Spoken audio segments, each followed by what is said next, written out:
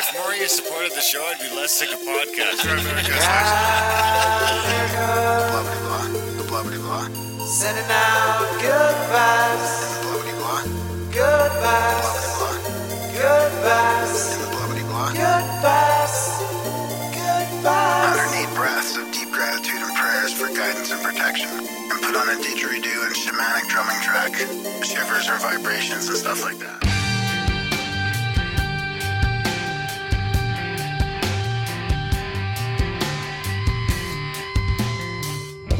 Grimerica.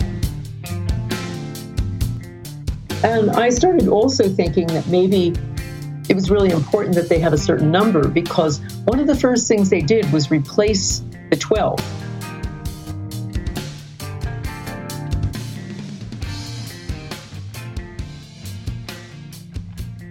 Okay, guys, welcome back to the Grimerica Show. We are going to be chatting with the one and only Lynne McTaggart a little bit later. I think we've been trying to get her on the show for about 4 years. Finally much. got her on. We had to get up at like fucking 4 a.m. to do it, but we did it. And it was a gooder. Would have been nice to go a little longer, but it was still good to get her on, for sure. And of course, before we get into that, we got the one and only Graham Ball Hockey Dunlop. How's it going, buddy? In your time off request in there today, going to do some ball hockeying. I might be. I don't know. We'll see. I'm kind of out of shape. Yeah, you better fucking get to it. I'm in the worst shape I've been in a while. Yeah. Really. I got to get back into it. Puffing up. Maybe I need notice how I haven't done a biohacking segment for a while because I feel guilty. You're bio-slacking. Bio slack. So other than slacking on your bio, what else you been doing? Not much, Usual. Researching, reading books. Yeah, I've been reading. Hanging out with the girlfriend, playing some D&D with the guys. That's been fun.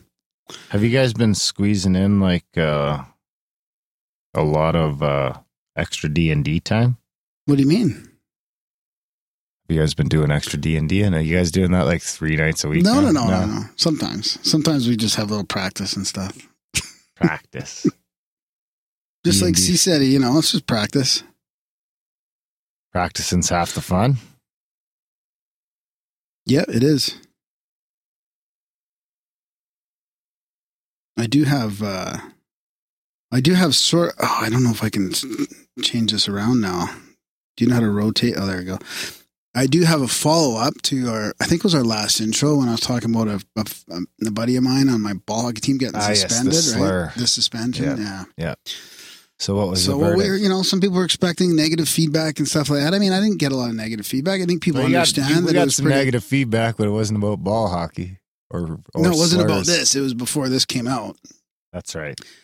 So, anyways, I think our guy got suspended because he called a guy, and there was a big fracas, and he called a guy a faggot a couple times, which is not good at all. So he got suspended. But there's a lot of slurs thrown around in hockey. You know what it's like. They're in a semi-contact sport, and it gets pretty competitive, and people get a little agitated, and Oh yeah, slurs I are get flying fucking around. fired up when I'm playing Oh, hockey. you do. Eh? Yeah, your elbows are fucking going I everywhere. just like fucking go to the net, fucking crashing people. So here's the rules. So it says a misconduct penalty shall be assessed to any player who shows any course of conduct, including threatening and abusive language or gestures or similar actions, designed to incite an opponent into incurring a penalty. Any player who removes his helmet to incite an opponent would also receive a misconduct under this rule. So that's just a general misconduct penalty rule. And then the next one is any player or team official who engages in verbal taunts, insults, or intimidation based on discriminatory grounds. So that fits right in. And then in brackets, race, ethnicity. What's the next one? Religion, gender, sexual orientation. Boom. There it is. Language. Doesn't say short and fatness. So I know, that's my point. So you want more rules? Shall be assessed. I can't support more rules. No. Shall be assessed a game misconduct penalty. Notwithstanding the above, at the discretion of the referee, a gross misconduct penalty may be assessed. Oh. So gross misconduct may be assessed for any infraction to any player or team official. And it says, note, the officials must complete a game report and report to the president any penalty incurred under that rule. So I'm not asking for more rules. I'm legitimately curious as to who decides that those are the only things that are a problem. And I've got some interesting answers. I mean, you know, like one of our listeners said that these are classes, right? They're identified as classes under hate speech. And you know, other friends of mine have said, well, you know, somebody calls me short, it's not as bad because I am short. And I was like, well, what if somebody calls me ugly? Or what if somebody calls me old? You know, ageist. Well, no, ageist you'll get once but you're not old enough to be that. Well, I've been called old. Well, you're pretty old. But don't 10 point years at me. ago, Don't I was point called at me. old. Don't point at me. 10 years ago, I was called old in hockey, in ball hockey, by a young team. There's like, no case. oh, you bunch of old fuckers. There's no case. There's no case. I know. I'm just questioning. Well, I'm curious Even as now, to why. Once you're over 55, you get called old. Boom, ageist. But what? Age was in there. No, it wasn't. No, it wasn't. Languages. I don't understand how language is in that bracket. Race, ethnicity. No, see you next religion, Tuesdays. gender, sexual orientation, language. What does that mean? Oh, it must just mean swearing, like probably fuck or something. Or people that can't speak the language. Like making fun of others' language. We need maybe? another breakdown. Maybe, like, we need a further breakdown. Making of the fun of rules. others' language. That's probably what it is. Yeah. Like faking an accent or whatever. Mm-hmm. You know? I'm not going to do it here. I was close to doing it. And why aren't you going to fake an accent for the podcast? Oh, that was like a start as Australian and went to something else. I'm not good with accents. I was doing someone the other day, though, and I was doing pretty good. So, anyways, there you have it. So those groups of things are in there, and not old and fat and ugly and slow. So you're fucked. I'm good. I can't be discriminated against. You can. We can discriminate all you want, but the government doesn't recognize it. Yeah. Which I'm okay with. They should recognize less. That's true. So I'm not advocating for more laws for sure. I'm just legitimately curious as to who's playing God and gets to decide that those aren't okay. Well, the government. That's right. Because those all fall into hate speech. That's right. Which will be broadened and broadened and broadened and broadened until you can't criticize your leaders. You can't. Yeah, that's right. Or the state. Yeah. You heard it here first. Well, how long is that going to take? I don't know. We'll be fucking executed long before the listeners. Or co-opted. I'll just go along with the plan. I'll just be like, okay, guys, what do you want to say? No, just kidding. We are the resistance. But you think it'll be like 5-10 years though? Really though, 5-10 years. If things don't change, with the resistance, we're the resistance to the fucking MSM. Leave it at that. If things don't change, I mean, if things do change, no, what am I trying to say? If things don't change, we might not be able to do this podcast soon. We'll just have to move to the States or to some other country. I think 5-10 years. Things are going to shift either way. Is it going to go worse the other way or it's going to open up again? Yeah, I think it's tough to put the cork back on the bottle. It's going to be tough to put the cork back on the bottle, especially on all this stuff that's going to be like, I don't know, we almost could fall into artistic expression. Maybe. And I mean, I'm not for hate speech. Like, I'm for free speech, but I don't condone hate speech necessarily. I think it's a curse. I really do think there's something metaphysical damaging about it. Speaking of Lynne, I mean, we had Lynne McTaggart on this episode coming up later. Fantastic show, The Power of Eight, right? Showing evidence for the power of intention in groups and the rebound effect of the people that are sending those intentions. Are getting healing themselves and having, experiences themselves. Is that why you wanted to talk about your little ball hockey thing so you could throw in a little rebound fucking analogy? No, but I do have a listener email to go with that. Do you want to play a jingle? Does it have any F-bombs in it? I don't know, but you got to calm down on those too, buddy. No, I don't. Please. Sometimes in the intros you get a little bit. Your F-bombs are more offensive than mine because mine are just cuss words. Mine are well-timed. Your F-bombs are hate speech. Is it a synchro or anything? Yeah, kind of.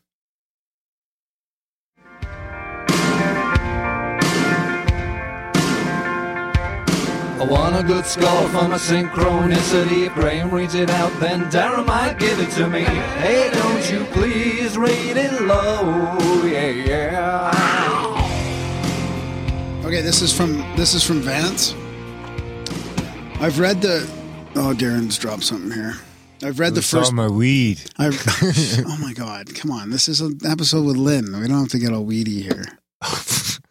There's a quote of the week.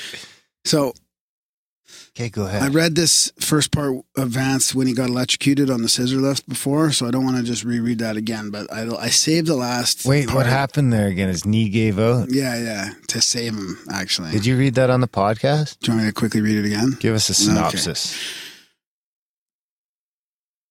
Okay, he said he was working with live electricity about 18 feet up on a scissor lift. For whatever reason, the installer didn't close his connectors, so the plates were exposed. It was a simple matter of closing them. No harm, no foul.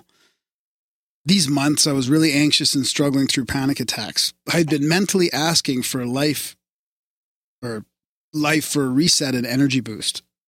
Be careful what you ask for, huh? I grabbed the bundle of wire to cinch it up, and I started baking. He says, rewind a bit. It was weird because a few moments earlier, I had noticed a main connector that wasn't secured. Normally, I would have secured it. The conversation in my head decided to leave it. I don't know why, but left it alone. Back to this fat boy frying. The electricity isn't letting me go. 277 volts. But I felt I had some movement in my right side, remembering the unsecured connector on the main, and let my right knee give way. The main feed disconnected and I stopped frying. Moments later, I messaged a friend that shares an infrequent psychic or telepathic connection with me. And without hesitation, she laughed and said, guess you needed a reset. How's that working for you? The fuck? Yeah, I had been asking, and I responded. Well, quit doing that with playing with electric, she responded, and he had to laugh at it all. So then he says, just remember what happened last week. I was working in Dallas, and I heard Lynne McTaggart mentioned in a podcast, decided to visit her website and learned about her newest book, The Power of Eight. I pre-ordered it on September 22nd. It was released on the 26th. On September 27th, my left pinky felt like I got a small cut under the nail. By the 26th, it was so swollen I could barely bend it. Whatever, I kept working. I began listening to her book on 1.5 speed. During the drive home from work and towards the end of her book, I heard her say, if you were trying to heal the fourth finger on your left hand. I wasn't, but what are the chances these events would coincide? Wait, what? And then he says, ask Big D to shoot. Wait, what? He wasn't? No, he wasn't trying to heal it, right? Like it was bugging him, or maybe it was on his right hand. Not left pinky. No, yeah. Oh, it's fourth finger. Oh, fourth finger. It is the fourth finger. No, oh, it is if you look at it that way. Depends on if you go from the pinky up or from the index finger down. But you're right, it could be considered the fourth finger. So he's probably counting the thumb. Yeah. So he says, ask Big D to shoot me the black links. Not getting those. Love you guys. Oh, come on. So much, no matter. No, this is old. Okay. He's got it. This is really old. I've been saving it. So much that no matter how broke I am, if there's any cash in the account, I send it. But not enough to be an overly attached fanboy. You don't have to worry about that at all. So, let me just read the rest of this email because he says, just received a message from Lynn on Facebook. She wrapped up the American Attention Healing Experiment. Oh, hang on. Now, I think I have to read the other one first. This is the one I saved. So, Graham, there's something going on here that seems to be moving us towards embodying the full experiences of the human capacity and moving us away from merely conceptualizing or conspiring about what could be. So much that my Bible-believing, Pentecostal, tongue-talking pastor dad is opening up to what was relegated to the realms of mysticism, conspiracy, or New Age bullshit.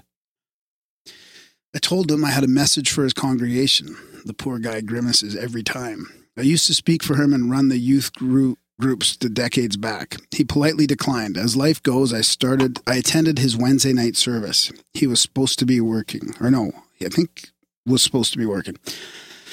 Before the service, a little white-haired lady sat by me and began talking about The Bible alludes to what I know about God. There's so much more to this than our understanding of it. We were a small group sitting around tables, so everyone was listening. Out of respect to my family, I encouraged her to elaborate without going on an esoteric rant. She said, windows of time opened up to her, actually visually. I saw histories I shouldn't know about. Events and dresses and houses, everyday events, I could see them. She looked at me to see if I had mentally shut her out. Jesus, man. You could see the longing for connection in her eyes. I leaned over, put a hand on her arm, grinned, and said, seems the message I was given for my dad's church is meant for you. Consider what we call God as more a higher function of universal law and less a personality. What you saw is within limits of this experience and not at all abnormal. Time is probably more fluid, non-linear, and always now. So seeing and eventually traveling to these events is within our reach, right? You've always suspected this, right? She lit up like a white middle-class child from the 80s on Christmas. Yeah, she sighed. Her mom was there, 98 years young. She chimes in. That child began reading the Bible and asking questions that stuffed most college-educated pastors. I told her I'd seen similar. I told her about downloads that led to work from Dr. Gerald Pollack, Marco Rodin, Dan Winter, Thomas Geckler, and these two Canadians had introduced me to Dr. Ram. Who's Dr. Ram? Richard Allen Miller. He's probably talking about us, the two Canadians. And others who added context to my 9/11 prophetic dream and so on. Strange coincidence? If it wasn't for your podcast, I wouldn't have looked into McTaggart further. The following reply wouldn't have happened. From Lynn to Vance. All I can say is, wow. Thank you so much for detailed reporting on all your experiences. I'm so thrilled that this was life-transforming. Your dad may be interested to know that many churches want to start the Power of 8 intention groups. And then Mike High and Unity are already starting. I'm putting together a short handbook to help church groups get started. I'll announce it soon. Sign up for my website if you haven't already, and I'll be offering it. With a new community site, we hope to be up next week. That will help people set up virtual Power of 8 groups in their own time zones. Keep rocking in the free world. Vance. And then he says, I just got another message from Lynn on Facebook. She wrapped up the American Intention Experiment, and there are so many of what she calls rebound effects in my personal life, enough to be probabilistically significant. So anyways, yeah. Probabilistically? Yeah. Nice. He says, I think, but what the hell do I know about numbers? That became way long. This became way longer than I expected. So anyways, thanks for the email, Vance. I've been saving that one up for a while because I knew that I was intending to have Lynn on, and it happened. There you go. Thanks, Vance. I think he's one of the Facebook guys. Oh, yeah, probably. Yeah. I know his name anyway. I've seen it around. I believe we've corresponded. Probably. Thanks for the email, Vance. I'm not going to rate your synchro. Why not? Okay. He'll probably message you, why didn't you rate it? All right, 7.7. That's good. Speaking of free, the show's free. Helps keep it that way by supporting it. Seriously, those guys, we got 270 shows now. This will be 271, all free. If you're getting a little value from those shows, please do head over to grimerica.ca/support and sign up for a Patreon or a weekly or monthly or yearly or some sort of subscription, and it helps us keep going and keep growing and keep the bills covered and keep plugging away. We honestly couldn't do it, and we definitely couldn't be doing it in the free-flowing, ad-free format that we do now if it wasn't for the few people that do choose to support the show, the less than 1% of you. We are still working on getting to 1%, and to 3, I'm not going to lie to you. When we get to 1%, I'm going to start fucking bugging you guys to get to 2% because come on, it's fucking should pathetic. Be 3 to 5%. It should be 3 to 5%. Yeah. Come on. Anyways. So if you're not signed up for a monthly, sign up for one today. It does really help, guys. It really does. If you don't mind, of course, you can do one-time donations as well. And if you can't afford to support the show, we get that too. There's There's other ways to do it. Check out the show Non-financial. notes. There's lots of other ways. Ton of different ways. The most important of which is to share the show.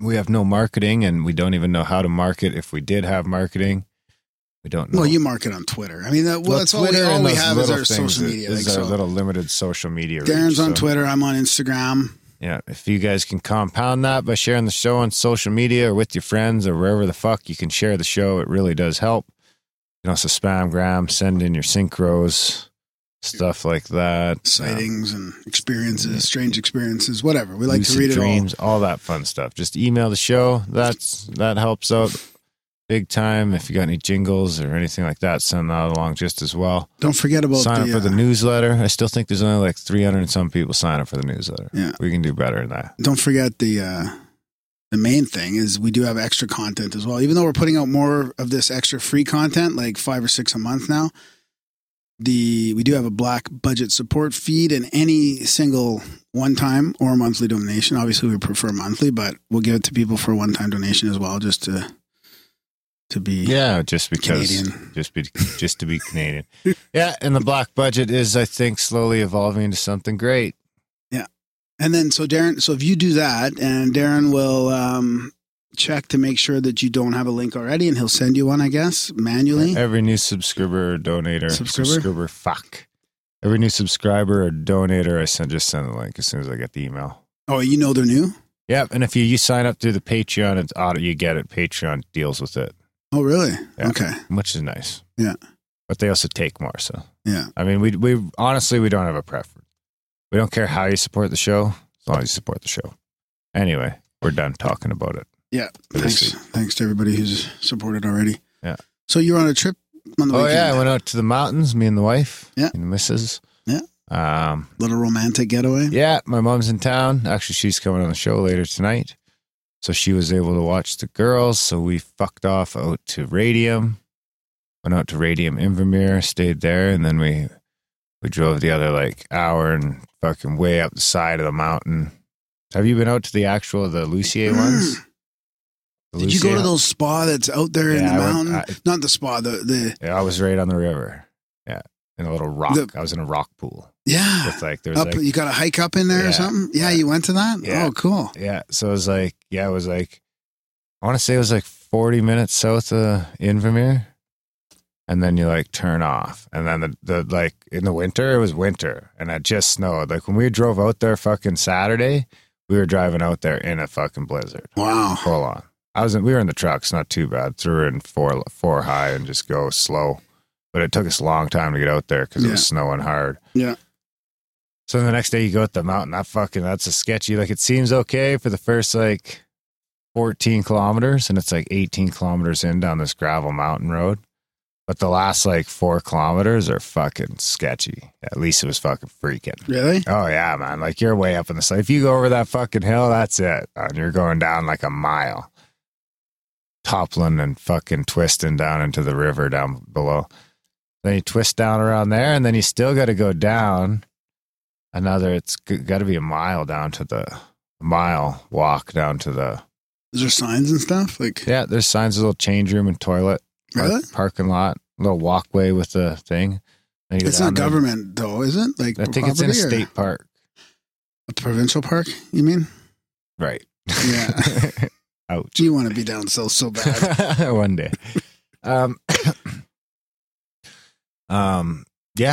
Yeah, so it's in a little park, so there's little bathrooms there, but it's fucking cold, bro. It was minus 17, minus 16. And then you jump in the hot springs? The hot springs are beautiful, but you're a mile from the truck.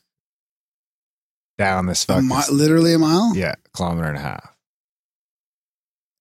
So then I just say mile because most of our listeners are fucking... The washroom is right near the springs then? So you...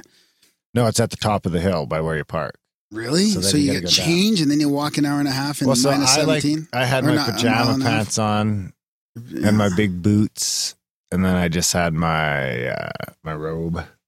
I didn't use my robe though, actually. I just wore my jacket. So I had my jacket, my pajama pants, a towel. And I was like, fuck it. So I went down there and I'm like, oh, there's a bunch of people down there already. There's 2 pools. There's a super hot pool and a not so hot pool. But they're both pretty fucking hot. And then the other pools start to get pretty cold as you get closer to the river. And I just fucking went for it. it's fucking cold. So you just, they're in your fucking swim trunks. Fucking minus 17, you hop in the pool. It's beauty. Except you got rashes. Yeah, I did get a bit of a rash, but my skin feels good. I think it's just, I don't know. Yeah, I did get a rash. My skin feels good except for those little red bumps on it. Super stinky too, the water. Is it sulfury? Yeah, big time. There's shit floating around in it. We should ask our next guest that we're having on tonight about that because he's into all that And stuff. all your jewelry turns fucking gold. And then like purple and all these weird colors. Huh. Even my silver ring it looked like it was solid gold. And That means it's not real silver. Slowly change back. Does it? I'm just joking. Luckily, the wife's ring was good. Her wedding ring. Yeah. I think it's because it's silver and not white gold. If it was white gold, I think well, maybe it's not real silver. I don't know, but it don't rust, so I won't complain. Yeah.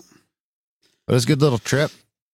Nice. Nice little fucking. Where'd you stay then? In Invermere? Then you had to hike up the hill after. So I just like hiked up the hill in my shorts with my jacket on and my just legs exposed walking up after being like, by the time I got up the hill, all my legs numb. All my leg hairs were like frozen to ice because they were wet and like, yeah. Did you do the Wim Hof breathing to get rid of it? I tried. Did you? Did you try? Well, it probably helped. I did. I did like that. No, I didn't know.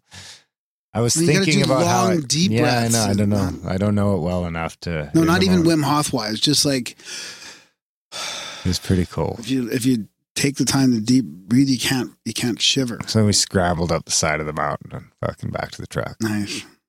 It's good though. It's a nice little trip. Right on. Come back, had the podcast and work. Yeah. Right on. Well, what do you want to do next? I got the UFO quote. What else you got? Let's just get that over with. Darren and Graham are going deep. It's a profound UFO quote of the week. Words to ponder and critique. It's a profound UFO quote of the week. So I have a CIA.gov, the reading room one, but I also have a backup. Do the backup. Can I just quickly describe what the other one is? No, I'll do the backup. Actually, now I can't even find that one, to be honest with you. Wow, I think I just lost it anyways. The backup? Anyways. It's cultural appropriation. Oh, so anyways, no, it was Cleveland, Ohio.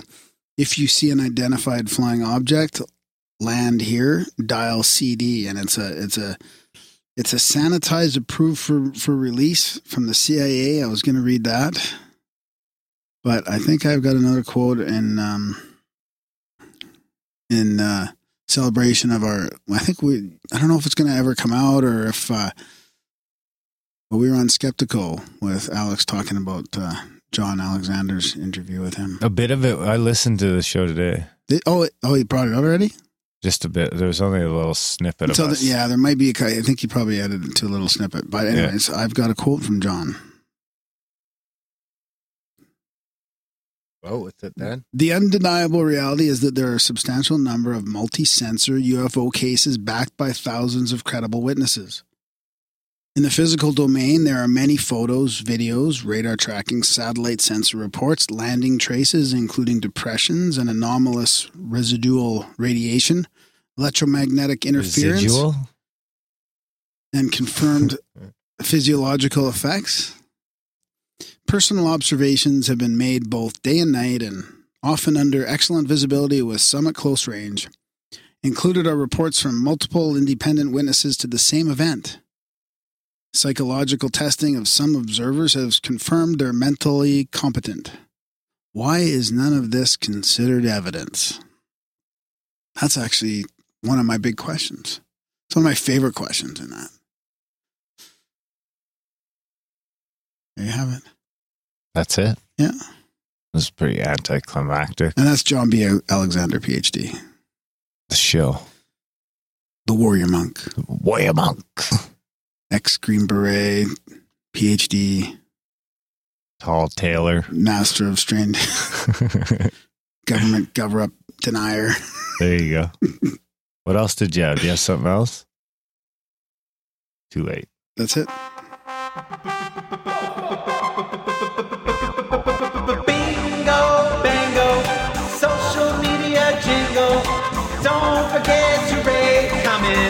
Nothing at the P.O. box? Subscribe to the Grimerica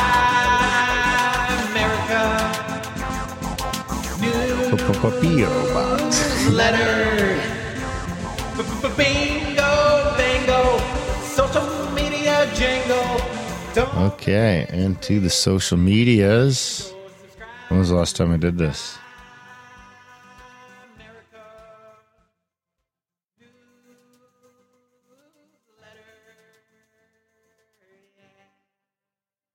For what it's worth, the whole fetus with gills thing is heavily debunked by Crow 777.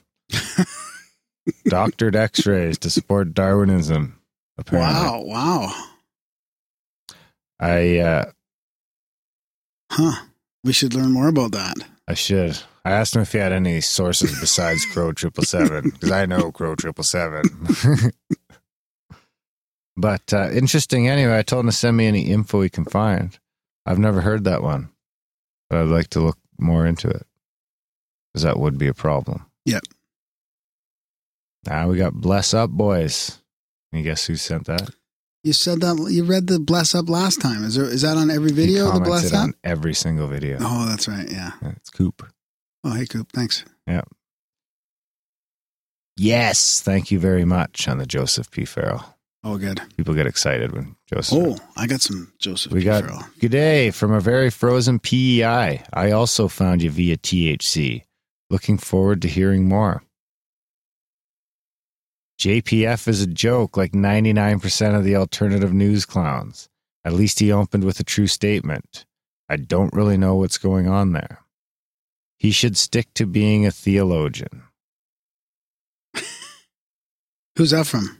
That's from Jiffix Dog 07. I knew nothing about this guy, but Def picked up on this. After the episode, Google confirmed your sentiments. And now mine. Kind of new to Grimerica and very grateful for the episode 209 recommendation. Alan motherfucking Green. Oh, and Felix killed it with that outro song. I got some more feedback of somebody that found Alan Green as well and found us recently. I'm not done yet, so you can wait your motherfucking turn. Okay. Go. Thanks, guys. I happen to like Dr. Farrell. I thought Friday would never get here. Original Larry. It's quite the prolific commenter. If people haven't figured out by now, either emailing Graham or commenting on YouTube are really your best shots at getting it read on the show.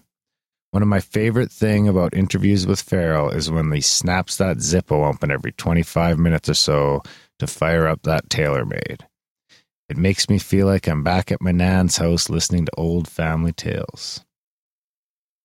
I got some feedback from Instagram here on the Joseph P. Farrell one. Nice one, guys. Ain't listened yet, but sure it'll be good. Can't wait to listen to this one. You guys are always great. I really enjoyed this one. I may get lost down a German Nazi research rabbit hole. And what a great listen. And oh, sick, I'm super excited. And then great ep. Thanks for your feedback on Instagram, everybody. I should just read the people. That was Connor Russin, Bocephus Weirdness, Candely 13, Walking Muppets, Mystery of Psychonauts, and Fires in the Sky. What was I going to say? So I wonder why there's a real hater there against alternative media, like somebody like Joseph Farrell. I mean, he's pretty factual as far as, and he just says when he's going to speculate. So I'd really be interested in learning more about why somebody I'd thinks be more interested in why like they're watching all our videos. They think that all the people we're interviewing are fucking clowns. But especially Farrell, like Maybe he just really likes Graham. Well, what did he? Let's not get into it. Let's not get into All it. right. We've already spent too much time on it. Okay, You got anything else before we wrap it up? stuff I can save for next time. Well, we got time. One more. Sure. Oh, I got a great little UFO experience. Ooh, And it just came in. perfect. Now another edition of the Grimerican Goodies by the people, for the people. This is from N. Poe. He says, I'm a recent listener, even more recent subscriber. Thank you for subscribing. Actually, you know what? Just a quick break here. We should tell people, is there other ways to subscribe? Like YouTube is a good way, right? Facebook, like it's for actually, like there's different ways to subscribe. I mean, honestly, you might as well, you should go subscribe on YouTube, whether you're going to watch the videos or not, just because I think it's good for something. Good for some algorithm somewhere. Yeah, it's good for getting us kicked off YouTube sooner than we exactly. So we can figure we can get demonetized. Oh yeah, we don't give a fuck about getting demonetized. We're already demonetized. We're working on slowly remonetizing. But then subscribing, he could also mean subscribing via podcast player, right? Like iTunes.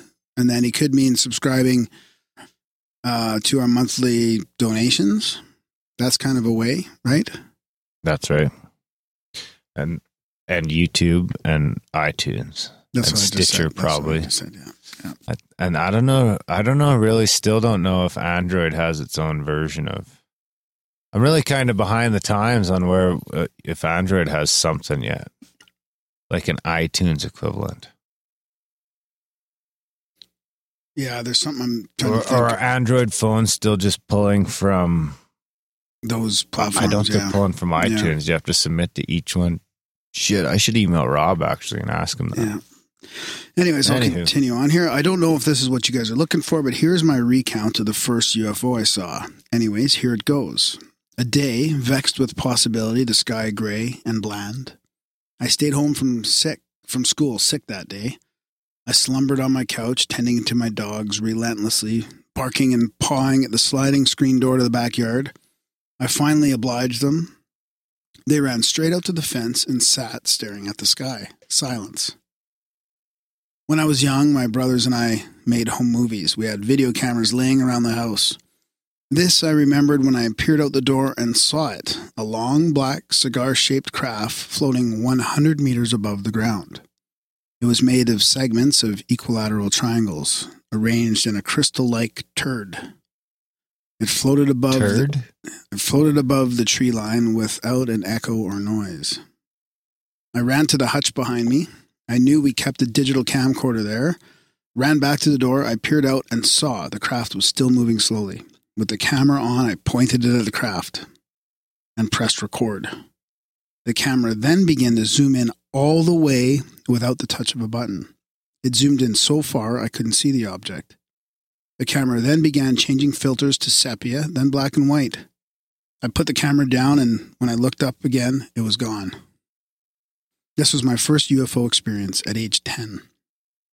I'm now 25, and it was that moment that indicated to me, or inducted me into the world of UFOs. Third time's a charm. Well, he didn't spell it right. I'm just making it. Could be any one of those three. How did he spell it? Indicted. Indicted. Yeah. The world of UFOs, science, reality of nature of reality, and foil hat endeavors.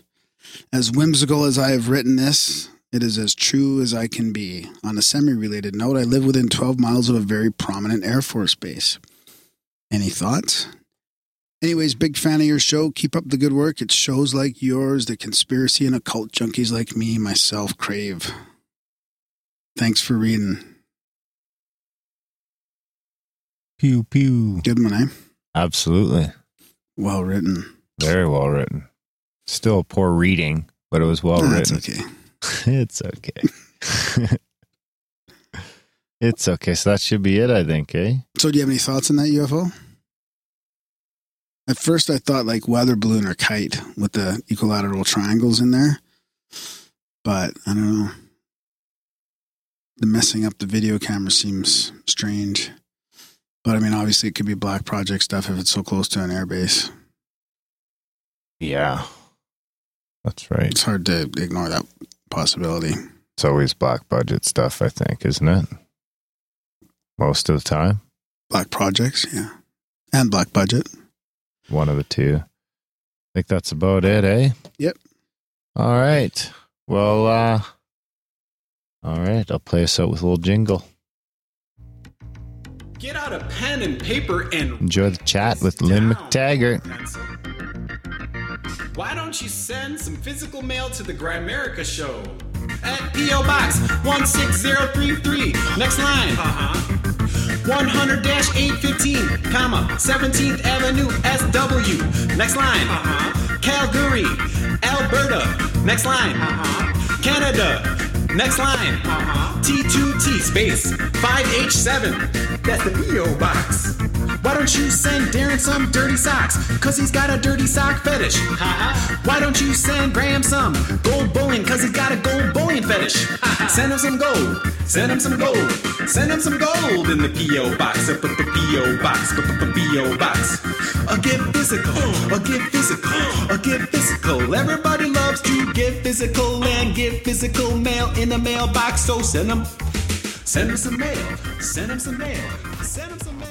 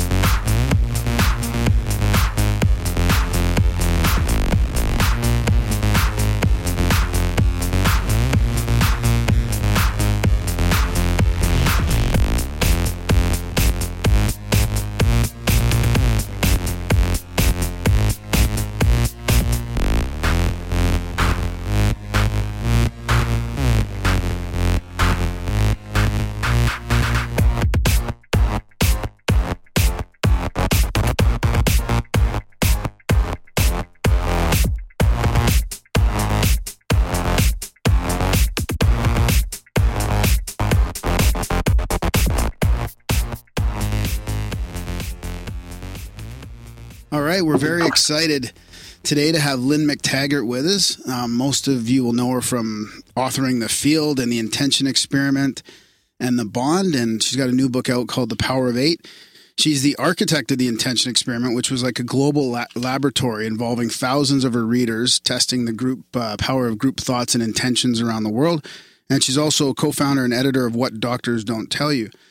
So what a fascinating book, Lynne. I just finished reading it a couple of days ago, and thanks for joining us here. Great. It's my pleasure. Yeah, my friend Adam, he's got his little podcast called Friends to Know. We were talking about the power of eight, and about, what was I going to say about Adam and the synchronicity there? About The Field changed our lives. Like probably about a decade ago, I was reading The Field, The Intention Experiment, and Andrew Newberg's work on mindfulness, which is interesting because you actually included that in The Power of Eight. And Adam and I both, like The Field, both changed both of our lives. So I guess I kind of wanted to start with that, because this is going back now probably a decade. And just maybe just a quick brief summary about the beginning, the start of this whole thing. Sure. You mean the start of the whole thing for me? Yeah, I guess, and The Field, and because The Power of Eight's a great summary, and it kind of wraps the whole intention thing up. So maybe just the genesis of that. Okay. Well, what happened is way back in the 1990s, because I'm editor of a magazine called What Doctors Don't Tell You, I kept coming across these studies of things like spiritual healing and acupuncture, demonstrating that this stuff works. And I kept thinking to myself, well, if that's the case, then that in itself undermines everything we think about how the world works. If you can have a thought and send it to someone else and make them better, that just really explodes our notion of how things work. So I wanted to find out why. Mm-hmm. It was just curiosity. So I persuaded my publishers in the UK and the US to let me go on a journey without a compass. I really did not know what I was looking for. But I thought, I'm going to talk to a lot of frontier scientists who are working in consciousness research, and they'll probably tell me that there are human energy fields there, and I'll write it up, and that'll be it. And, hand it in, and that'll be done. And what I didn't count on was the different scientists all discovering one little aspect of what compounds into a completely new view of the world. So, and the other issue with scientists is that they don't like to speculate. They think in math. right? Yeah. And they don't like to speak in real English, and they also don't like to speculate. They don't like to move beyond their own experimental boundaries and sort of say, what does this mean? They're very cautious about that. So I realized after a while that this was going to have to be my job. And I didn't really know much about quantum physics, so I needed to study an awful lot about that too. And so I put all of that together into this new view of the world. And, you know, I was very careful about it. I read a lot of scientific evidence, which I can read, because that's what I do all the time with What Doctors Don't Tell You. And spent hours and hours and hours with these scientists, essentially being tutored in this new science.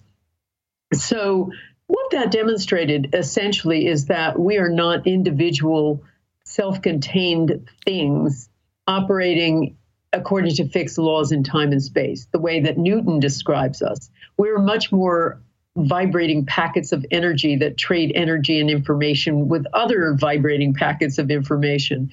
And there was all sorts of information in the field about how our thoughts are not locked inside our heads, and that our brains are much more like a television station and a television set, all in the same thing. We're transmitters and receivers rather than repositories of information. And then there was lots of other information, too, that I talked about, that the primary mechanism of communication in the body is not chemistry, as we've been told, or even electricity, but frequency and quantum frequency. And so all of that stuff really, really gives us a very new idea about the world. But one of the biggest things that I could not understand and that I needed to investigate was a bit of evidence that these scientists were discovering that thoughts are an actual something with the capacity to change physical matter. And I wanted to find out how far we can take this. You know, ultimately, and my background is that of an investigative reporter. So I've got that reporter's kind of skeptical mindset that I still bring to all of this work, no matter how interested I am in it now. But so I thought to myself, well, how far can we take this? You know, what are we talking about here? Are we talking about just moving a quantum particle over a little fraction? Or are we talking about curing cancer? You know, what can we do with our thoughts? What practical thing can we do together? And also, what happens when lots of people are thinking the same thought at the same time? Does that magnify the effect? So that's really what I was looking to find out with the intention experiment. So I thought to myself, you know, by that time, the field was in 30 languages. So I figured, well, I have a lot of readers out there. And I also have, you know, a lot of contacts among the scientific community, the people working in this area. And if I just put them together and put these experiments on the internet, I'd have the largest global laboratory in the world. And so that's really what I did. I wanted to put intention to the ultimate test. So every so often, starting from 2007, I would set up an experiment with one of these scientists who would set up a very, very detailed experiment in some laboratory. And we would then, and very controlled experiment. And then I'd invite my readers around the world to come onto my internet site, or I would do it with an actual audience if I was speaking somewhere. And we would, you know, we started out small, trying to affect little leaves and seeds and things like that. And then the experiments grew in complexity over time. Then we started trying to make water purified. We did loads of water experiments, and then we tried to lower violence in war-torn areas, and then even did a healing experiment. Yeah. And I was really skeptical. I put in all kinds of qualifiers in my book, The Intention Experiment, which summarized all the evidence about intention, but also invited my readers to be part of this ongoing experiment. And I said in there, listen, it's only important to ask the question, you know, it's okay if it doesn't work, you know, and it worked, you know, it really worked. I mean, of the 30 experiments we've run to date, 26 have shown measurable, positive, mostly significant effects. And so that blew my mind, but it wasn't really the reason I wrote the Power of Eight.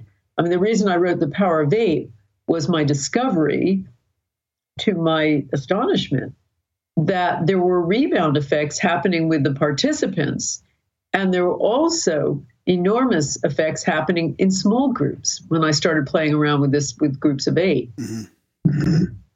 What sort of effects?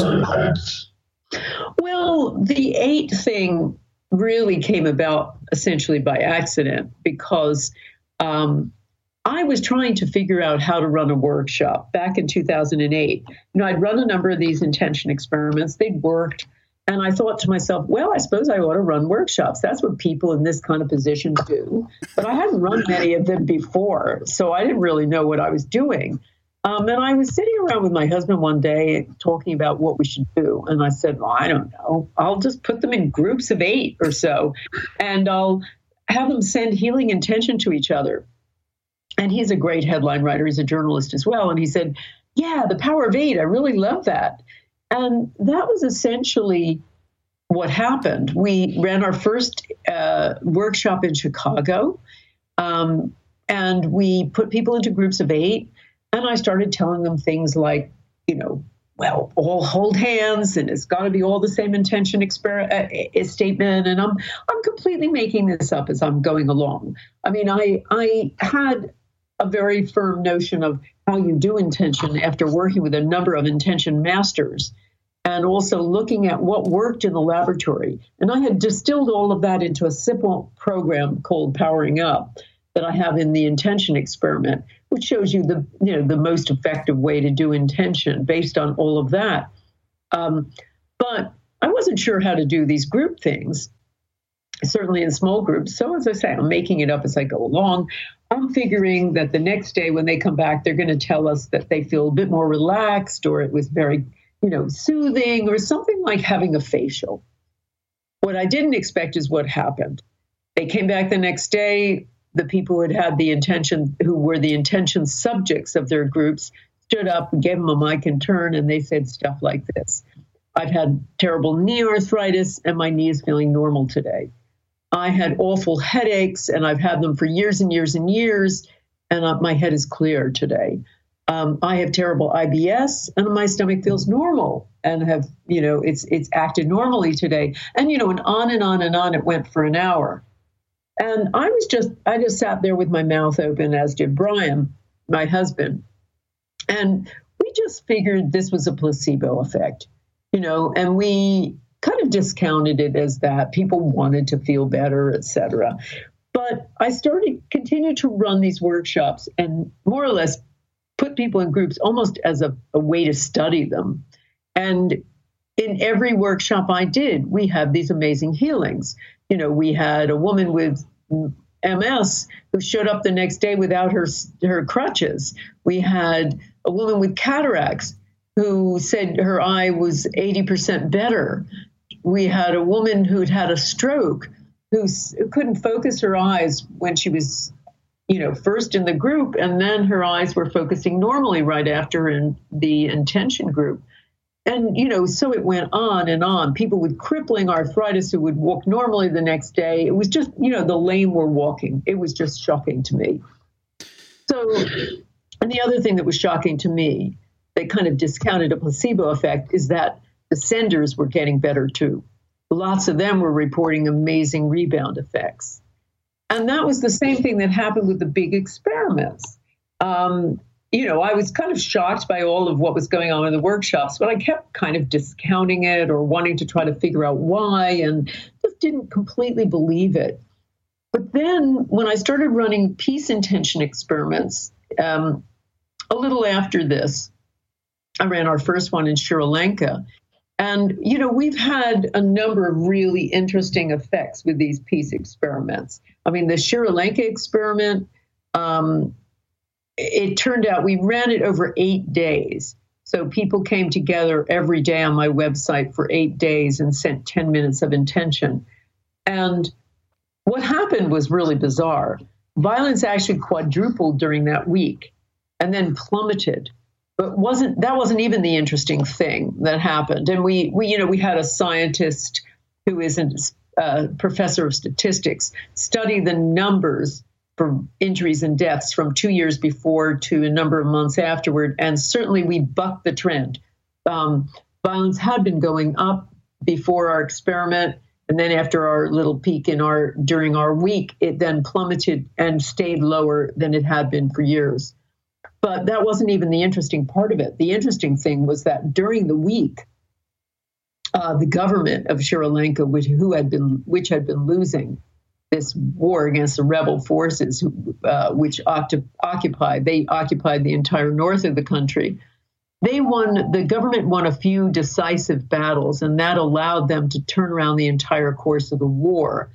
And that they were able to reclaim the north within a few months, and a few months after that, that war was over. And it ended in a nasty, bloody finish, but it ended, and it's now a peaceful country. Did we do this? Who knows? Short answer, who knows? There's lots of variables. But when you keep running peace experiments and they all keep showing a lowering of violence or a big change, then it starts becoming interesting, which is what we've been doing. But that isn't even the interesting part of the story. The interesting part of the story is what happened to my participants who I had surveyed. I had about 15,000 people participating in this experiment. And I surveyed them afterward, mainly to find out how it worked for them. How, was it, first of all, were they able to get on the internet site? We'd had some issues with lots and lots of people coming on the same site at the same moment in our early experiments. So I wanted to check that out and find out how it was for them. And I got back messages like this on the survey.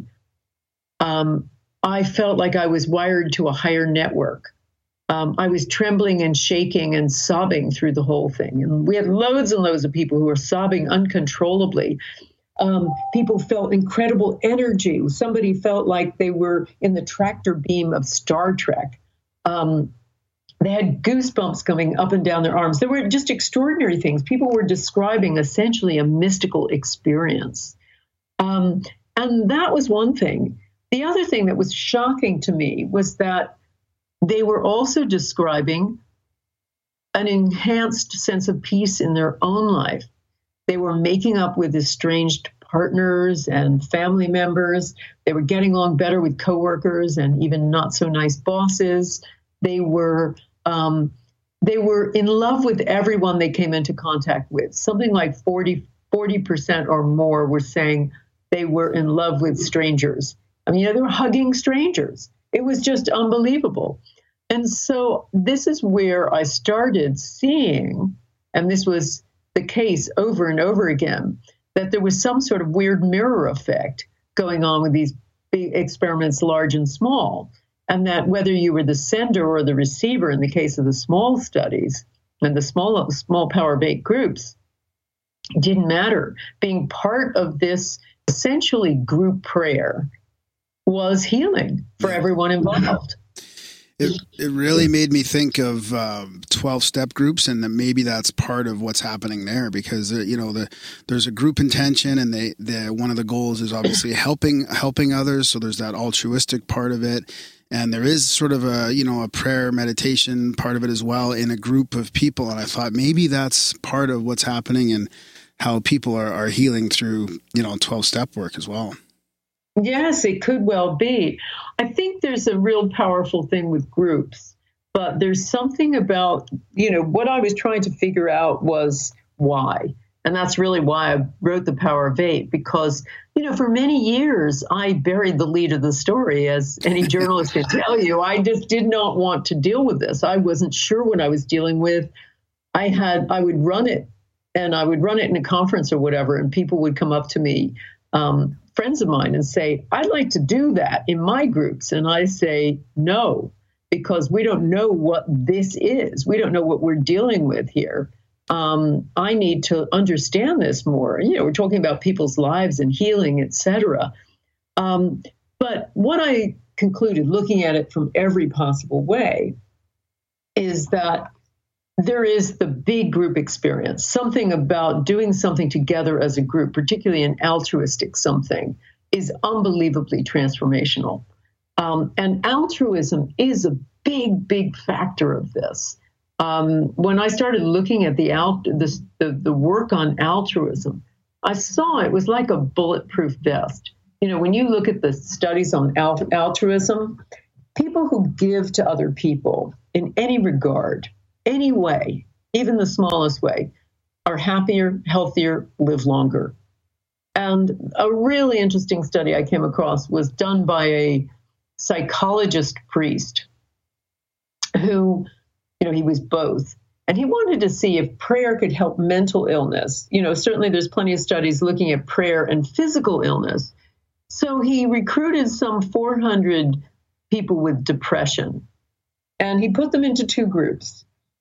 One group were the people who got the prayer, and the other group were the people who conducted the prayer. They were praying for the others. And afterward, he calculated how well they were and, whether there was any improvement. And he found that the people who had received the prayer did better. They were better, but not as better as the group who had done the praying. So he was kind of shocked by that and said, it seems, the praying is better for you than being prayed for.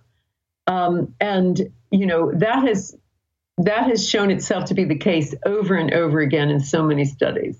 Well, I like how you went back to some ancient roots as well, like ancient roots to religion, like taking out the institutionalization of it and some of the core principles there, and you went back and looked at, is there a beginning there as well with groups of people praying and healing? Well, this was the thing. One of the things that bothered me a lot was I said to myself, I just stumbled on this. I couldn't have been the first person who thought of this. There must be something somewhere. And I started speaking to all kinds of experts in esoteric practices, in indigenous practices, in religious practices with healing. And I found plenty of evidence, of course, for prayer groups. They're in every religion, from minions in the Jewish religion. Teresa de Avila, the Saint Teresa, is the first person credited with doing Catholic prayer groups. And, there are prayer groups all around the place, and there still are today. What I couldn't find, what no expert had ever heard of, were these rebound effects occurring, or the idea of everyone praying together as one. So I kept looking and looking, and, I found some connections with mystical Christianity and the Rosicrucians, but still didn't find what was happening in my groups until I came across a sermon by a preacher by a Protestant minister from the early part of the 20th century.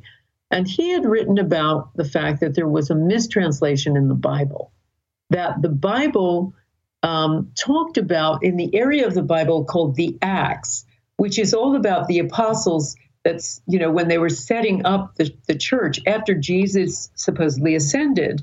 And he had instructed them in what to do, and they were starting to carry it out. And it always talks about how Jesus told the apostles to pray with one accord. That's the translation in the King James Version of the Bible, which is the Bible we all know.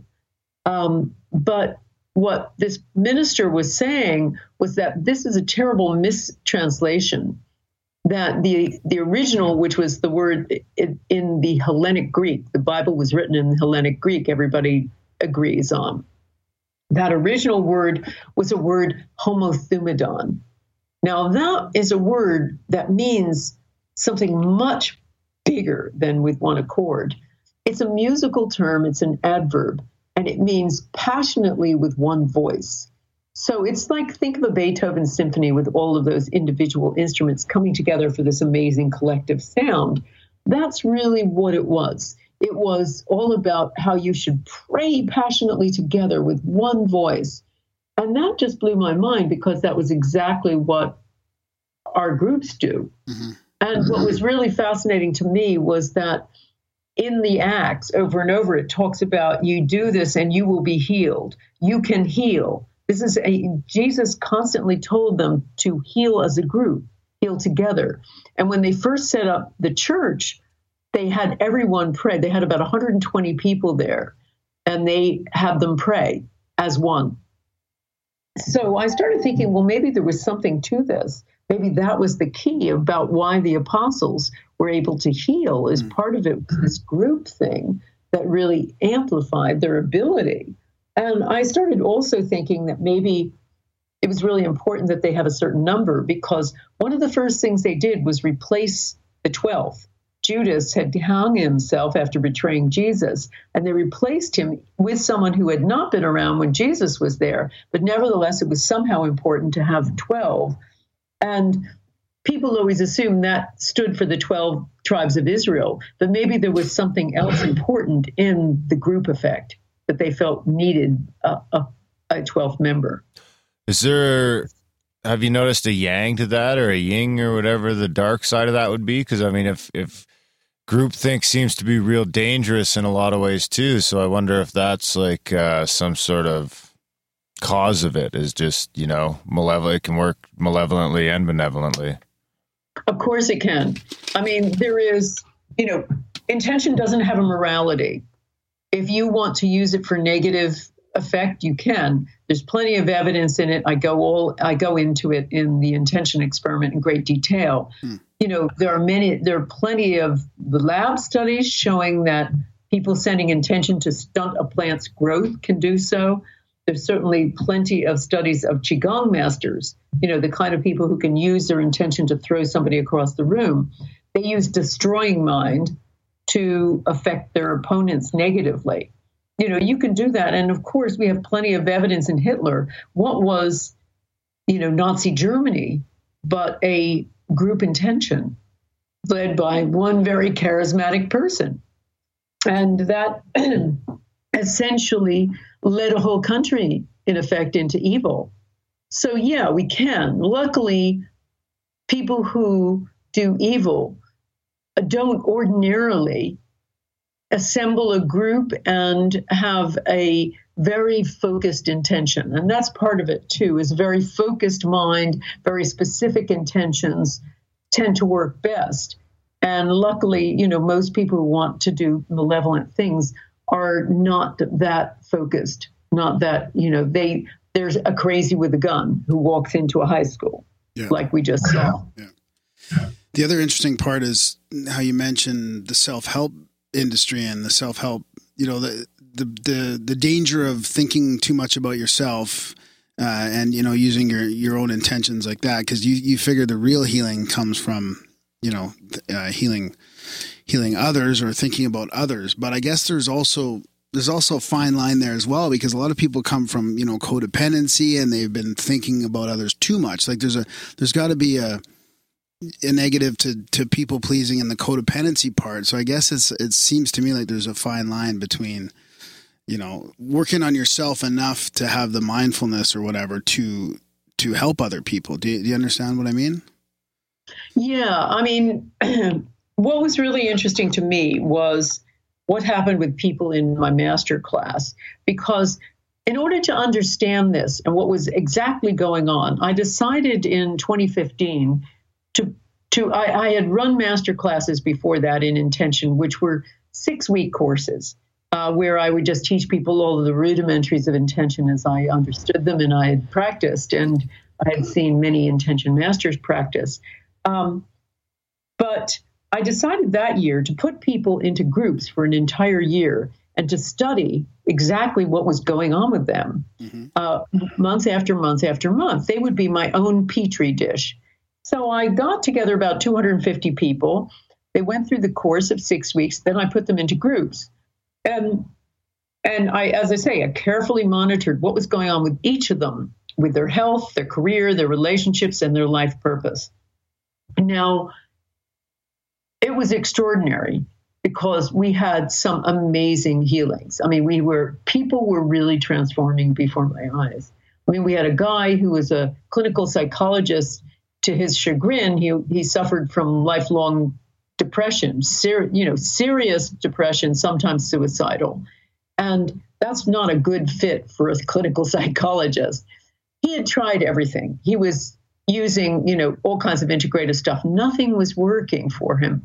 So with his group, he asked that they hold an intention for him to find the cause of his problem. Soon after that, he found that one of his liver filtration systems wasn't working. And as soon as that was fixed, and that was the cause because it was causing all kinds of toxins to go to his brain, as soon as that was fixed, his depression lifted.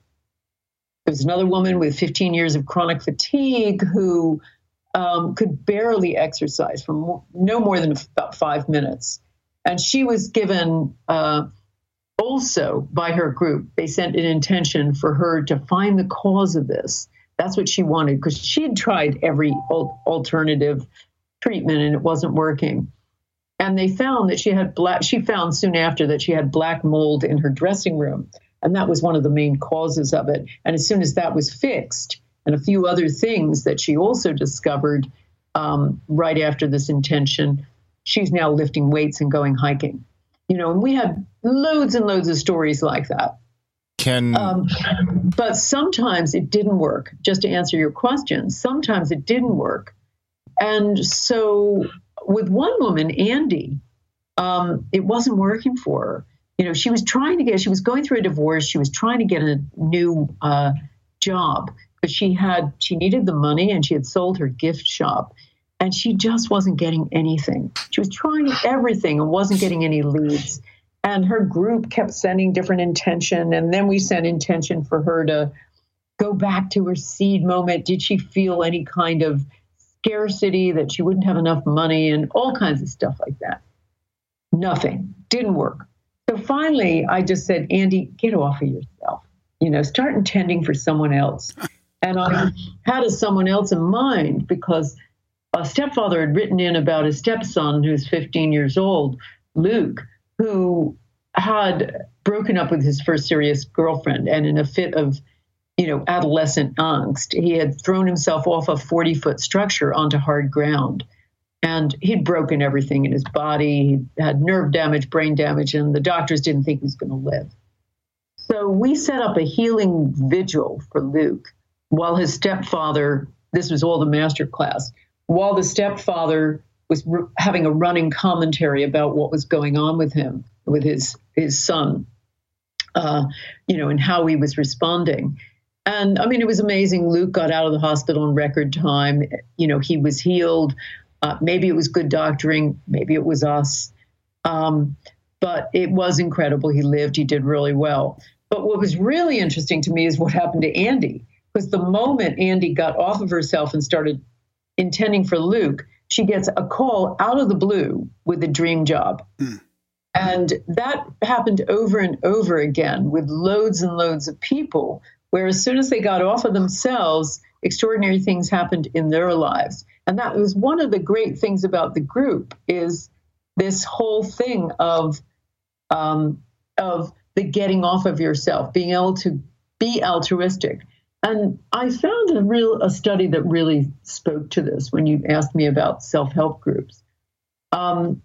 This study was trying to compare people who had lived the good life, pleasure seekers, who had, they were living the dream. They had all the money in the world. They were traveling all the time. They were on holidays, etc. And when they looked at their immune systems, they were terrible. These are people who were perfect candidates for diabetes, heart attacks, you name it. They were going to drop like flies pretty soon. Then you had the other people they were compared with who were not as affluent, but who were living a life of service. These people had incredibly robust immune systems. These guys were going to live forever. So I started thinking about the whole self-help movement and thought that in itself is really dangerous. Self-help. It really needs to be other help. And once you get off of yourself, that's when your life can start working.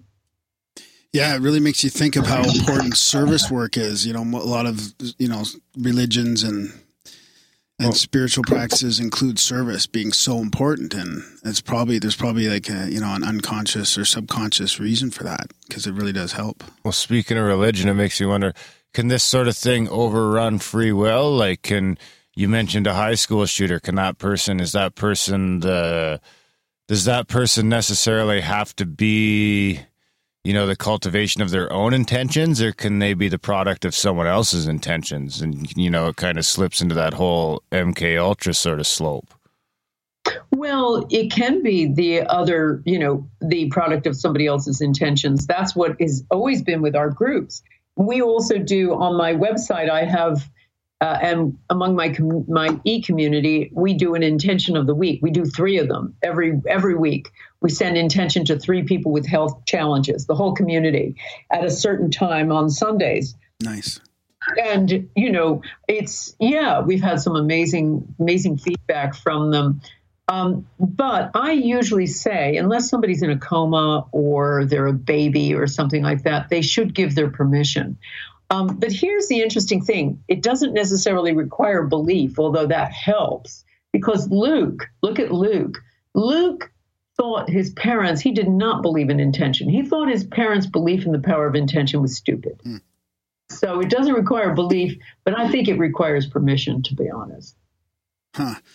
So did you get, at the beginning of all this, because you paid attention to the scientific protocols and you really made an effort to make this scientific. Was that process frustrating at all, that you even had to go through those hoops to prove to the scientific community that may never even, agree or buy into it, no matter what kind of evidence you had? Was that frustrating? And then the other part of that would be, it seems like there's less of a need for that now, or you feel less of a need for that now. Is that because you've already made such headway through this whole thing, that, or is the paradigm really changing?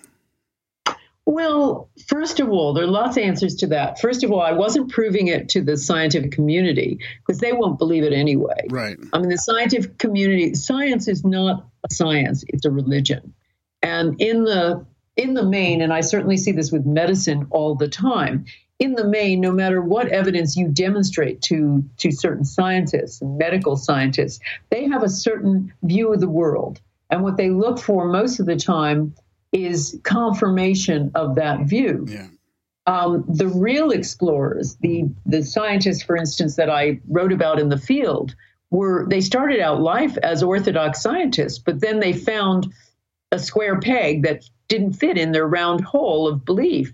And that allowed them to completely change what they thought about and how their paradigm then had to completely shift. And they believed, like real explorers, that you go with what you've got, even if it takes you to a place you didn't expect or didn't particularly want to go to.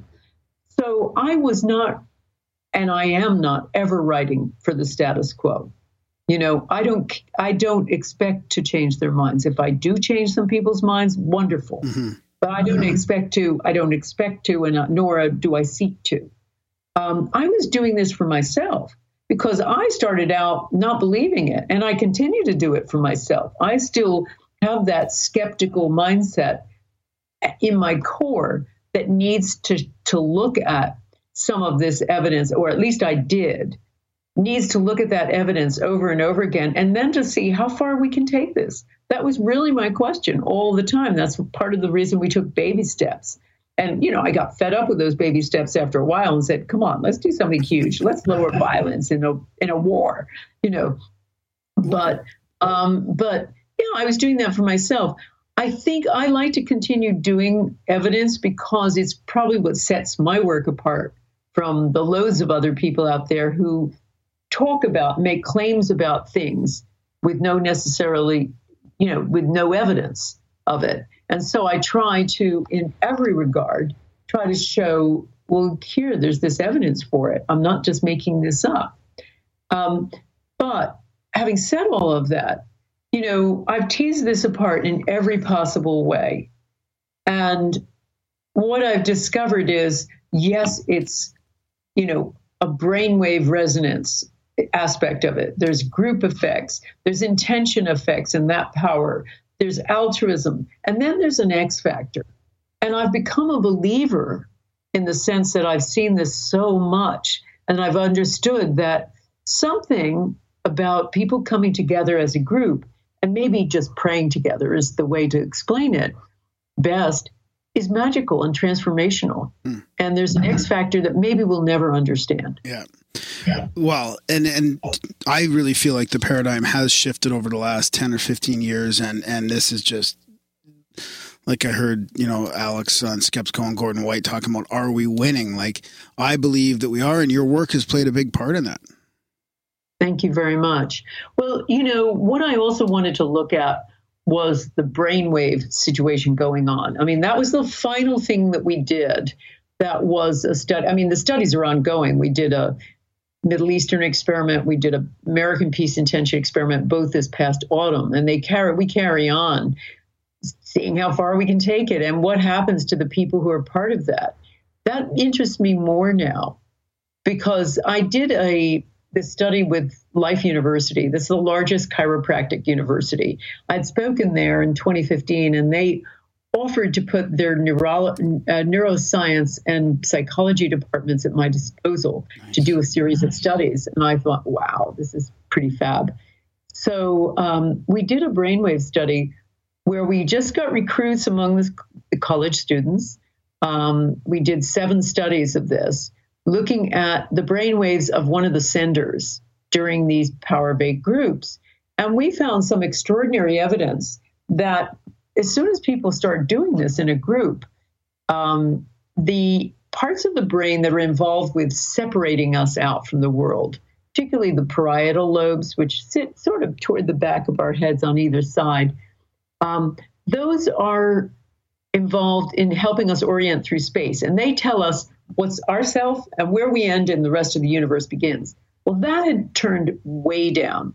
So had other parts of the brain that had similar mechanisms, and the frontal lobes of the brain that are involved in some executive functions and also are involved in worry, doubt, negativity, all turned way down.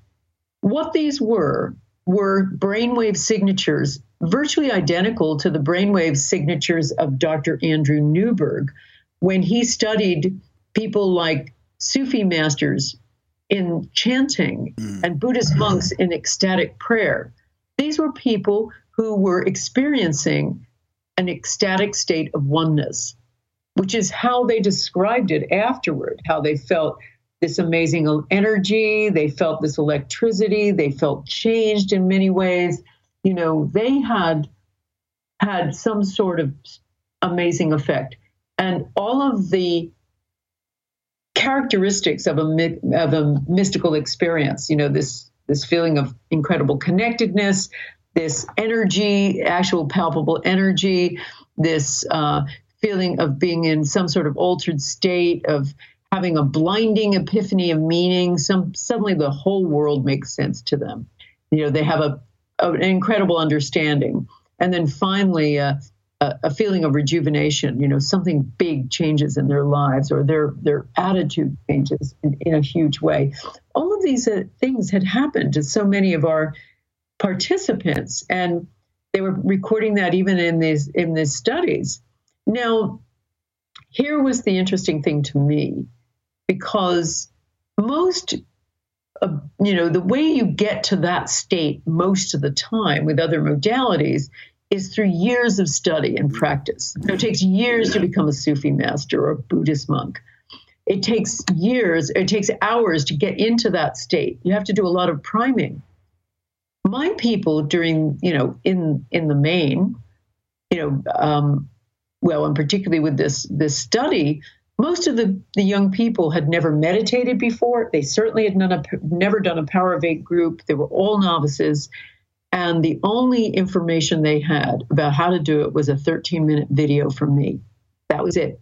Nevertheless, they were transported into this state in an instant. And so I really came to the realization that maybe these groups are a fast track to the miraculous. And also another realization, you don't need to do incredible deprivation like sweat lodges. You don't need to take ayahuasca. You don't need to study many of these disciplines, although it might be nice. If you want this kind of effect, all you need is a group and a common intention. And how important do you think the music is a part of that? It really resonated with me because when you mentioned the song, that Choku Ray by Jonathan Goldman, I remember where I was when I first heard that. I was in Sedona at this Crystal Bowl store, and there was an outside sculpture, and it was playing that tape over and over. And I really resonated with me, and we were playing that in the little group of people that I was with. So I wonder how important that is as well for some of that. That was a pretty powerful piece. Do you think? Okay, no, it's not important, because in the study we found that one of the areas that was turned way down was their ability to their cognitive relationship with sound and sight. So that was another thing turned way down. So as I say in the book, that pretty much discounted the music as a factor. Also, in my Power of Eight groups meeting over the year, they didn't play music when they were doing intention together. And yet they had all of these transformational situations. Of the people in the groups who remained in groups during that year-long study I did of them, there were 250 people to start, and 150 people stayed in their groups, met every week. Of those 150 people, pretty much 100% of them had major life transformations in some way. Wow. Whether that was healing, or it was making up with family members they'd been estranged from, or it was finding dream jobs, having incredible windfalls, when they needed them. There was a woman down to her last 200 pounds, a UK woman, and suddenly, out of nowhere, she gets a special scholarship from Lloyd's of London, having been an employee before that. She didn't know anything about this. It comes in just when she needed it. And that was the sort of thing that happened over and over and over again. And none of these people had music. So it's about the group effect. Do you, crap, I forget where I was going to go with that. I was wondering, do you think that this was all sort of happening naturally, before we sort of came out of hunter-gatherer mode and we were stuck in these sort of groups of 150 or less, and, something that me and my wife discussed quite a bit is like the death of culture over in the Western world, and how, you don't technology kind of. Well, not only that, like even in a couple of generations, you've seen the death of like family gatherings and Thanksgiving and all these little sort of bigger nuclear groups where, if someone got sick, you're automatically doing all that. And it seems like we've all been isolated into these groups of 5 or 10 now. And, even in that group of 5 or 10, everyone's so fucking busy that they don't even have time to, half the time you can't even really all get together on the same page inside that group. Whereas, 100 years ago, you could all get together on Thanksgiving, and if grandma had a sore fucking leg, everyone there is just naturally hoping that grandma's leg's going to get better and things like that. It's, when my wife or someone gets sick in our house or gets the flu or something, it's the natural instinct that everyone sort of wants them to get better. Sure, but that's different from getting together and, in an organized fashion, sending an intention to that person. All together, you are actually in some sort of resonant brain state. So I think, and heart state. So I think that's different. Was it always there with hunter-gatherers? We don't know.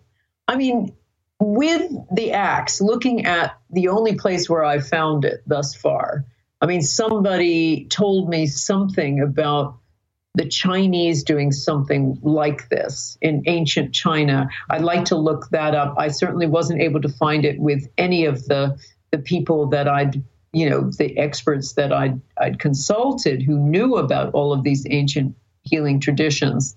But Jesus was talking about this as though it were something revolutionary, like so much of what he talked about. He was a revolutionary, whether or not you believe that he was a religious figure or just somebody who was a change maker.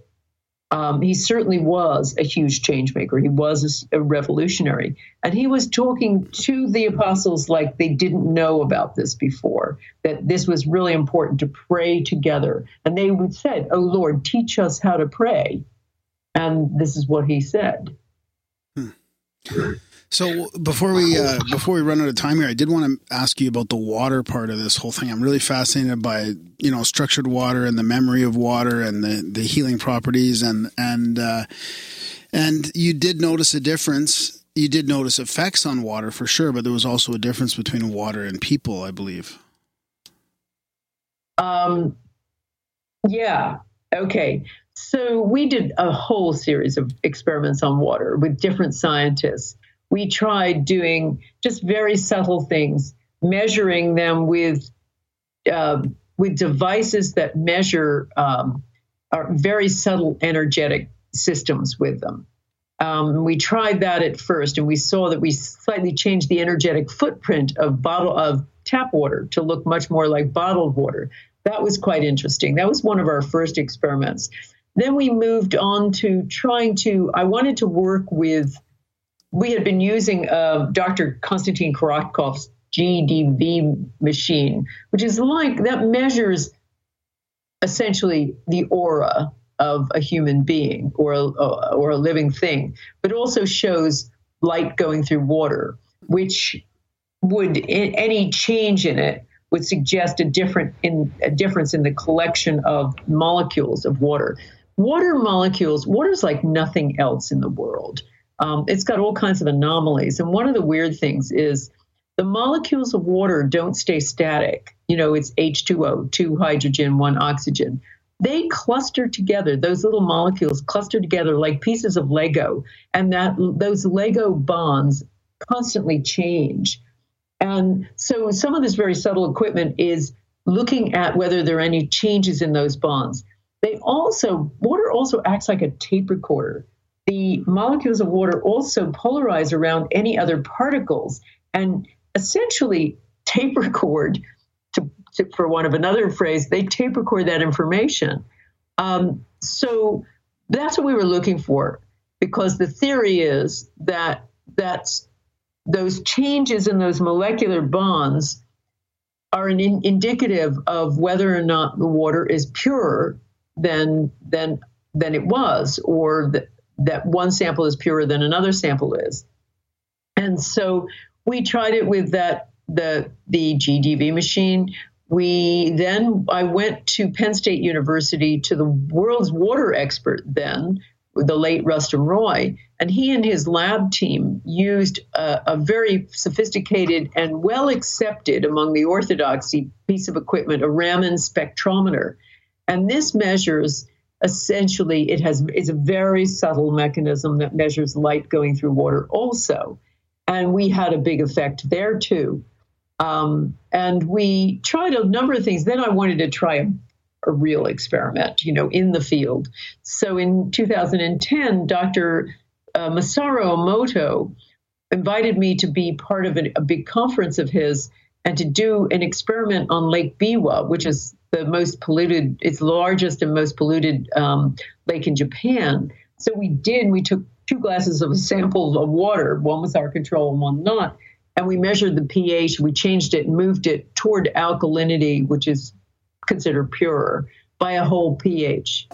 So we had an interesting experiment then. We showed a big response there and also with the GDV machine. But the interesting thing about the experiment was when we were doing all these experiments and the ones we surveyed, we found there was no change in the people. As there had been with people being involved with our peace experiments. I mean, they said it wasn't the same for them. They felt, as though they felt, well, maybe purifying water is possible. They felt all these good ecological things about it, but they weren't emotionally changed in any way. Their lives didn't change. That rebound effect didn't seem to be the same. No, they didn't have healing effects. And what we found with the experiments too is that there were mirror effects that seemed to mirror the intention. So if we were doing it, we did an intention for a guy who had PTSD, post-traumatic stress disorder, a Gulf War veteran. And that was the one where I recorded the most healings among the participants. They were then writing in saying, my knee was killing me, not anymore. I have this condition and it's completely gone now, and I'm just feeling great. So I don't get my migraines anymore. I'm walking better, just on and on. My hip doesn't bother me anymore. We were getting these incredible healings. So there seemed to require other human beings. Yeah, that's interesting. So before we let you go, I mean, reading your book really made me want to do our own groups of Power of 8 here. I mean, maybe we should do that with the podcast, or even in my personal life, like with, my girlfriend and some other couples or something like that. But there is really, so I guess I want to give you the opportunity just to talk about that a little bit, because you give us instructions in your book on how to do that. And it doesn't really matter if you're in person locally or online. It just works, right? Well, that's it. And I mean, that's what I wanted to really encourage people to create Power of 8 groups. I have a part of my website, lynnmctaggart.com/forum, where you can just set up a group or join a group of 8 or more. People are setting up groups in different time zones all over the world on that forum. So people can do that, and you can meet with them on Skype or Google Hangouts or Zoom. Also, I run a year-long masterclass. We just started ours now, our one for 2018, and I set people up with groups, as I mentioned earlier. If you want to, in your own life, set up a Power of 8 group, you can do that. We have I have some instructions. They're pretty simple. Of course, there's a lot of science behind it. There's some things to do with it, but the rudimentaries are get yourself a group. There are certain good mind states and heart states, and I mention them in the book. The kind of ways to focus your mind and the best ways to state an intention are all there in the book. One thing that I would suggest is you be specific. At a group on my masterclass recently, one of the groups, they said, "Oh, we're all intending to win the lottery." And I said, "Why?" And they said, "Well, Sophie over here needs more money for her child, and so over here needs more money to buy a car." And I said, "Well, why don't you just have an intention for Sophie to have the money that she needs, and for Alan to have the money he needs for a car? Why don't you just do something really specific?" So one of the things I always find is being specific is really, really important. So if you're doing a healing intention in your groups, it's, our intention is that Jane Doe be free of all pain in her right toe, or right big toe, or something like that, where it's really, really specific. That's important. And, sending it out from your heart. But I really encourage people, definitely in the book, you'll find out all the instructions. Definitely set up your own groups and find out, how powerful you are in numbers. Yeah, for sure. So do most groups rotate through and do intentions for each person in the group kind of thing? Well, they can really mix it up. I mean, you can do intentions for people outside the group, for people in the group. You can focus on one person for a while. It all depends on what the group feels like. Yeah. The only important point is just to do the intention together. That's awesome. Well, thank you so much for coming on. It's just, I think your work is amazing, and we're looking forward to trying some of this out. Great. Thanks so much. Okay. Take care. Thanks, okay. Lynn. Bye-bye. Bye. That was a chat with the one and only Lynne McTaggart. Grambo got up at 3 a.m. Yeah, I was a little rusty this morning. Start off slow. Well, it's about 10 to 6 now. We're all wrapped up for the day. Yeah. Well, not wrapped up. Now we have to go to our day jobs. Yeah. Yeah, it was fun. That was a good one. Good. Yeah. It's a pretty good book, and it's very, very interesting. It does make me want to start that. Maybe we should start something up in, with the show. Get people on it. Adam, I know Adam's into it already. In the chat, so just make a room, the intention room. That's not a bad idea. And you just throw up. You could be the intentioner. You just pick things.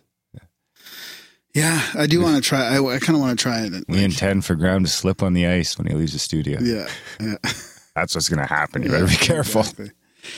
So what else was I going to say about that? Yeah, very interesting work and interesting journey over the last decade. Absolutely. Lots of scientific evidence, and yeah, I love it. She's been on the list for a while. Good one to finally cross off. Yep. And yeah, check out the book. Again, big thanks to Lynn for coming on the show, making some time. Big thanks to you guys for all tuning in and listening. If you can, head over to grimerica.ca/support, guys. There's a bunch of different options there of how you can support the show. Keep us going, keep us able to keep having these uninterrupted and unedited and, nice, open and fair conversations with these people. Yeah. So if you're getting any value from the show and you'd like to send a little value back our way, guys, do head over to grimerica.ca/support and sign up today. Of course, you can do a one-time donation there just as well. And there's a whole list of things in every episode, show notes of things you can do to support the show that cost you absolutely nothing. Yeah, and I'll put a link to all the stuff we talked about in the show notes as well, like Andrew Newberg's research in that book I was talking about, and Marisudu Emoto and all that kind of stuff. Is Marisudu Emoto the one from the first, Yeah, that water stuff, freezing the water. What the bleep? Yeah, that's right, yeah. Huh. Well, there you have it, guys. Thanks for getting up early with us. Big thanks to Lynn again. And I think that's about wraps it up, guys. Thanks for listening, and we will see you next week.